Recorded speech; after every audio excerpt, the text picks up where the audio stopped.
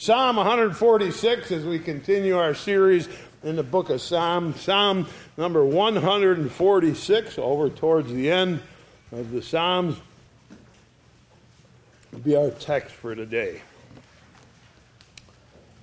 When I reached the age of 65, the government said I had to sign up for Medicare. So I had insurance from another source, but the warning was, if you do not sign up for Medicare, you will be penalized. And the information given to me was, it's easy, just sign up online. Of course, for me, nothing online is easy. Okay? But I decided I'd give it a try. So I went to the website and I started the process. Seemed to be going okay.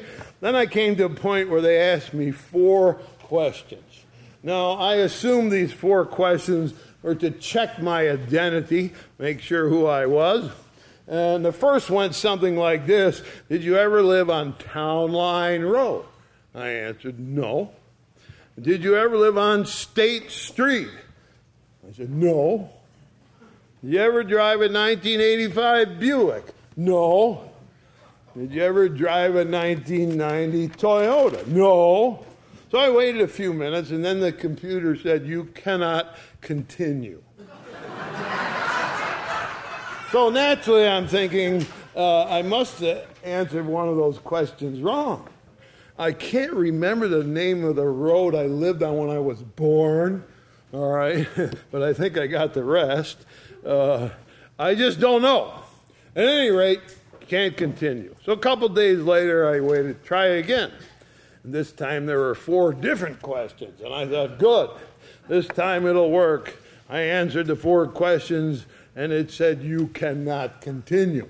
So I thought, obviously, I'm doing something wrong. I don't know what I'm doing. John Tremblay is a computer whiz. I will ask him to do my application. So he came and he started, and then he said, I think it's about to lock me out. And it did. So finally I called the Social Security office in Batavia, and they gave me an appointment. I thought, now I'm all set. When I arrived, I went to the window, explained my predicament, and they said, it's no problem.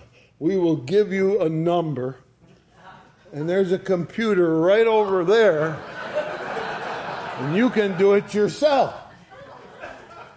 Uninspired, I went to their computer, entered the number, began the process, and it said, we will email you a password. It is time sensitive, so you have 15 minutes to enter the password in, and then we can continue. So I walked back over to the window, and I said, they're sending me an email, and my email goes to a computer in Buffalo. And I don't think I can drive to Buffalo and back in 15 minutes. So what do I do now? And the lady said, why don't I do it for you? And I thought to myself, yeah, why don't you? So in about 10 minutes, it was all done. I thanked her profusely, and I went. I finally was signed up.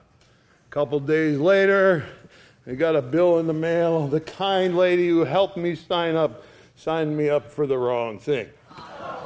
At that point, I just said, I give up. I don't know what to do. And my wife called in, and she straightened them out. I am always amazed at the incompetence of government as they make rules, warn you of penalties, and simply cannot accomplish what they expect you to do. In our text today, we see something along the same line as we read through our passage. Now, whoever it was that put together the Jewish hymn book, and that's what the book of Psalms is, it's the Jewish hymn book. Whoever put it together decided that the book would end on a high note. And the last 5 Psalms were chosen to be praise to God, high praise. No thoughts of human struggle as in the other Psalms. No thoughts of sin with persecution and with the stresses of life. It was to be all about God, these last 5, and His wonderful works.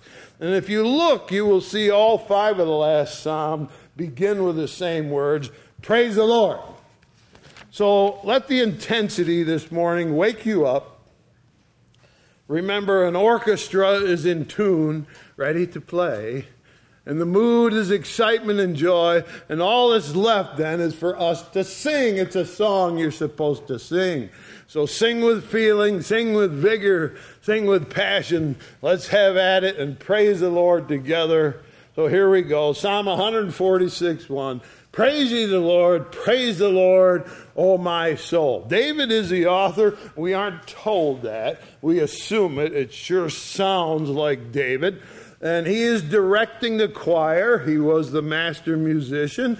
And he starts with a Hebrew word, which is translated here into English, praise the Lord. In Hebrew, it is Hallel, sing praise, Luya, to God. Or here it is twice, Hallelujah, Hallelujah. So it begins this psalm actually in the original words, hallelujah, hallelujah. I like that better. Hallelujah, hallelujah. First to the congregation, praise ye the Lord. Hallelujah. You sing it. All right. And then praise the Lord, David writes, oh my soul, talking to himself. Hallelujah, David says, let me feel it. He says, down deep in my soul. Remember, the choir always sings better if the choir director is inspired. And he is inspired as he begins to write this wonderful psalm. Verse 2, while I live, I will praise the Lord. I will sing praises to my God while I have any being. He says, I'm not going to live here on this earth forever, but as long as I do, I will sing praise to God. I do not intend to waste my time with idleness. As long as I can draw breath in, I will exhale it in songs of praise. He has no intention of dying in some lonely sorrow. If my brain can think, he says, if I have any being, if my brain can think, I want to think of God and his wonderful works and all of his gifts to me, all of his mercies, all of his grace, all of his kindness to me. So rest assured, God's love to me will not go unrequited. I will always pour out the love I feel towards God in music and in the high praises of God. Well, David sure is happy this morning, isn't he? Yeah, he's charged up, ready to sing. And what is it that makes him so happy? Verse number 3. Put not your trust in princes, nor in the Son of Man, in whom there is no help. He warns us that there is a way to live that will make you unhappy. As a matter of fact, it'll make you depressed and miserable. Here it is, put not your trust in princes. Now, back in those days, government was run by princes and kings, men in authority. So when David writes, put not your trust in princes, he's saying, don't put your trust in the government. Now, you say to me, Eric, he doesn't mean you can't trust the government. Listen carefully to what he says. He says, don't put your trust or your confidence in government. No. Remember verses 1 and 2. Remember? Praise the Lord. Hallelujah. Hallelujah. Praise the Lord. It's all about God. Praise him. Thank him. Trust him. Put your confidence in him. He is the one this song is all about. So put all your confidence in God, not in government. Let the overwhelming feeling of your heart be, come what may, God will take care of me. No prince, no senator, no representative, no president will ever be able to care for me the way that God cares for me.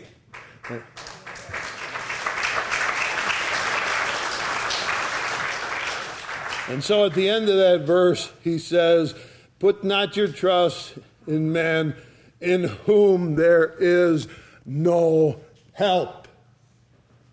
No help. Now we know that Adam fell. So he says, don't lean on Adam's sons. He fell, so will his sons. It is the nature of government to be more appearance than reality, to be more promising than performing, more apt to help themselves than to help others. How often have you felt let down? You relied on them, but they failed you. Oh, my friends, not so with God. He tells us the truth. He keeps his promises. He takes care of us. When we're depressed, when we lose our loved one, when we have guilty consciences, when it's time to die, those two words there are going to jump off the page at you. No help, no help, no help. No help when we're depressed. No help when we lose our loved ones. No help when we have a guilty conscience. No help when it's time to die. He says here, remember, there's no help in men. Verse 4, his breath goes forth, he returns to his earth, in that very day his thoughts perish. Here is the feebleness of human government and human nature. All it takes is for our breath to stop. That's it. I have seen people take their last breath, and then it's over. The Bible says the body decays, ashes returns to ashes, dust returns to dust. The body returns from the ground from which it came. And then he says here in the psalm, at that moment, when the breath stops, his thoughts perish. And you may say, well, he was a good governor. He was a good leader. He had good ideas. Be assured, his ideas died with him. There was a famous man who said, government of the people, government by the people, and government for the people. That died with Mr. Lincoln. Another one said, we have nothing to fear but fear itself. That died with Mr. Roosevelt.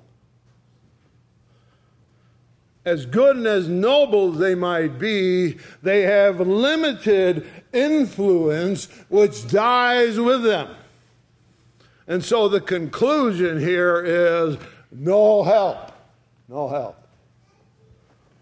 Now, my friends, we come to verse 5. Happy. Here's the happy part, is he that hath the God of Jacob for his help, whose hope is in the Lord his God. There it is. God never dies. God never dies. He's eternal.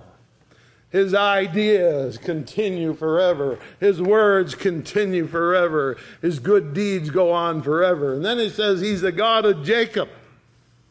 You remember Jacob got both the birthright and the blessing, two things. Here's a God that offers those to us, both birthright and blessing. Blessing us before we were born.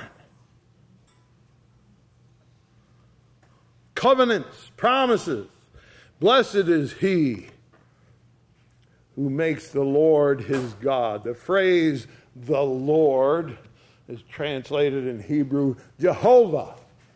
God over all, the Almighty. You can trust him.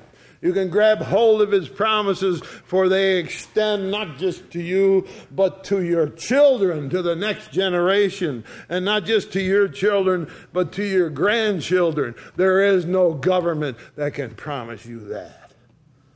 So be happy. God is on the throne. Trust him. He rules over his kingdom.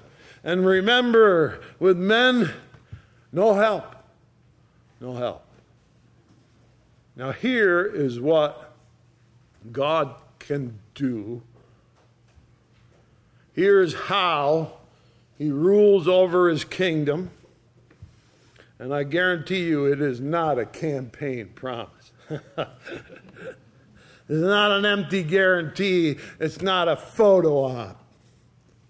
This is what God can do, verse 6, which made heaven and the earth, the sea, and all that there is in, and which keepeth truth forever.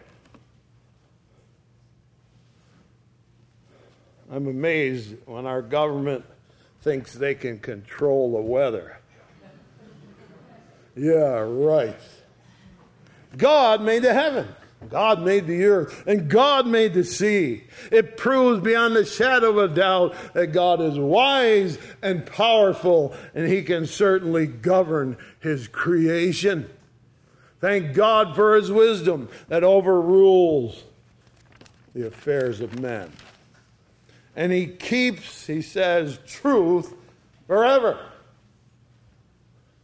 There's a most precious fact, my friends. God's truth is not situational. It's not whatever's convenient. God doesn't use talking points. If he says this is true, be assured it is true forever. Sometimes I wonder if the government ever tells the truth. But not so with God, verse 7. Which executeth judgment for the oppressed, which giveth food to the hungry. The Lord looses the prisoners. You never need to feel that God isn't fair. He is supremely just in all of his dealings because he is not a respecter of persons. He's a friend to the downtrodden. He's help to the helpless, and he gives food to hungry people. He feeds both hungry bellies and hungry hearts. His promise is guaranteed in that prayer that he instructed us to pray, give us this day our daily bread. And it says he looseth the prisoners. And so as our heavenly King, to us, a citizen of his kingdom, he guarantees justice, and he guarantees bread, and he guarantees freedom. Our government loves to set prisoners free that are criminals and murderers. That's not what God does. There is always justice with God, and he sets free those who are bound in sin. He's the great reformer of men. His is a reformation based on justice. Verse number 8. The Lord openeth the eyes of the blind. Lord raises them that are bowed down. The Lord loveth the righteous. Jesus proved that he was Jehovah when he opened the eyes of the blind man by the pool of Siloam, and when he healed the eyes of blind Bartimaeus. And he proved that he was Jehovah when he lifted up the bowed down. The woman bowed down who hadn't stood upright for 18 years. And the man who hadn't walked for 38 years. And when the heart is darkened, he illuminates it. And when the despairing and despondent and defeated are weighed down with the burden of life, he can lift them up and set their feet on a rock. He is truly a welfare system, and the members of his kingdom fare well under the watchful eye of his government. But I like what he says at the very last phrase, the Lord loveth the righteous. If you seek to do right, if you long to be holy, if you hunger to do God's will, God will pour out his love on you. Sometimes in this world we feel like we're going against the tide.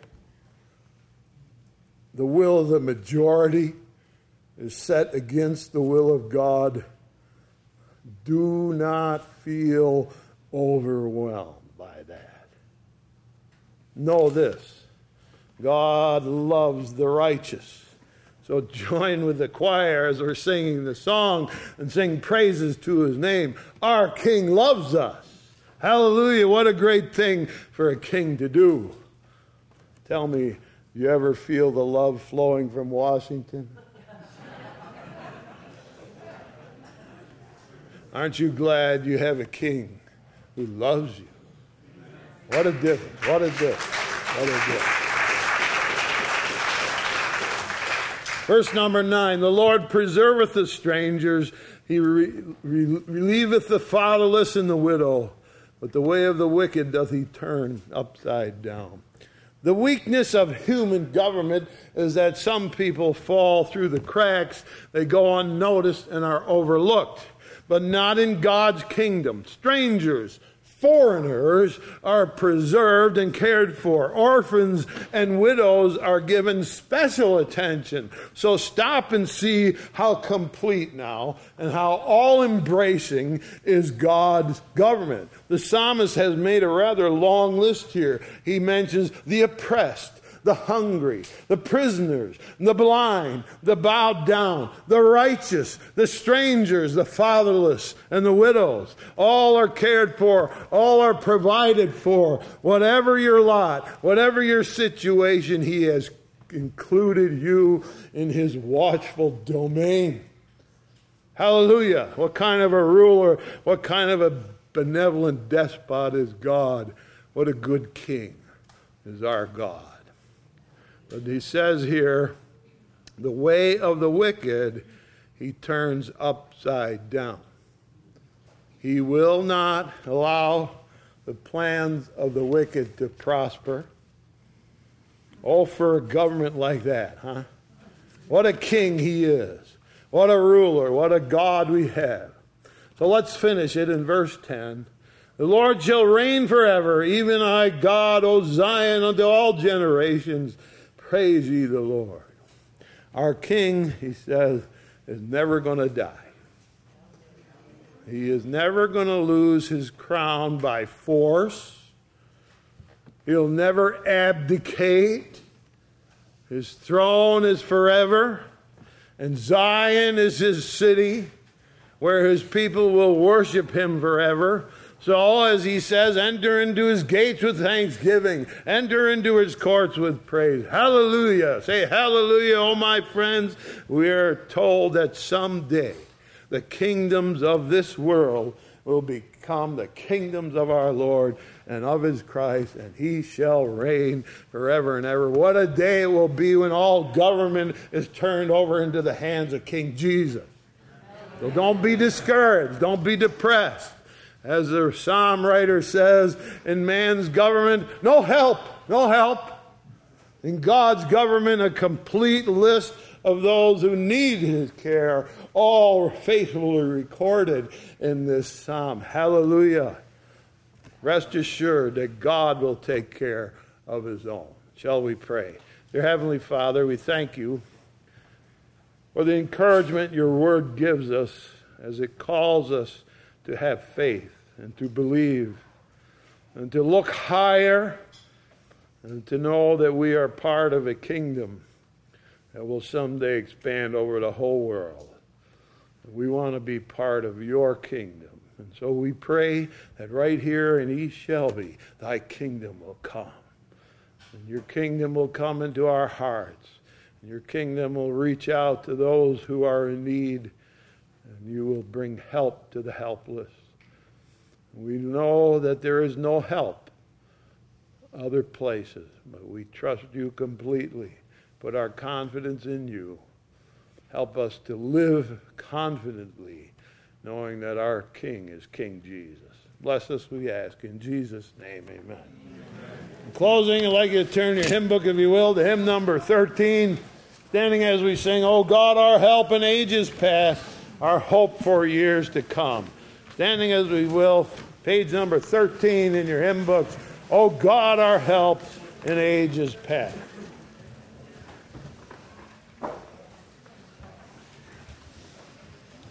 Page number 13.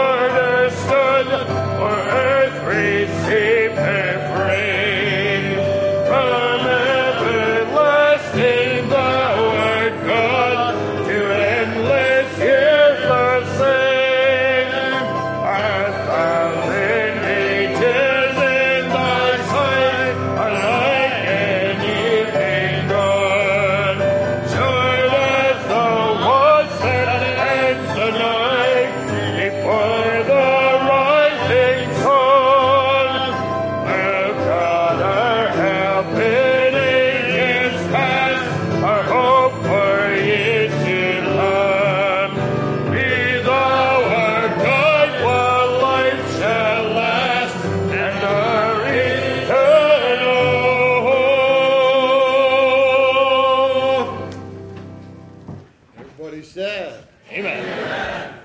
Ask Levi to close in a word of prayer. Dear Lord, we thank you that we can have hope in you. We thank you that we can come to you when the world fails us, when all of those around us in power struggle, when those of the sons of Adam fail. We know that we can trust you and that you are sure and forever, and what you say is yea and amen. What you have promised will be true. Each of your promises will always come true. We are thankful that we can trust in you and that we do not have to put our trust in mankind.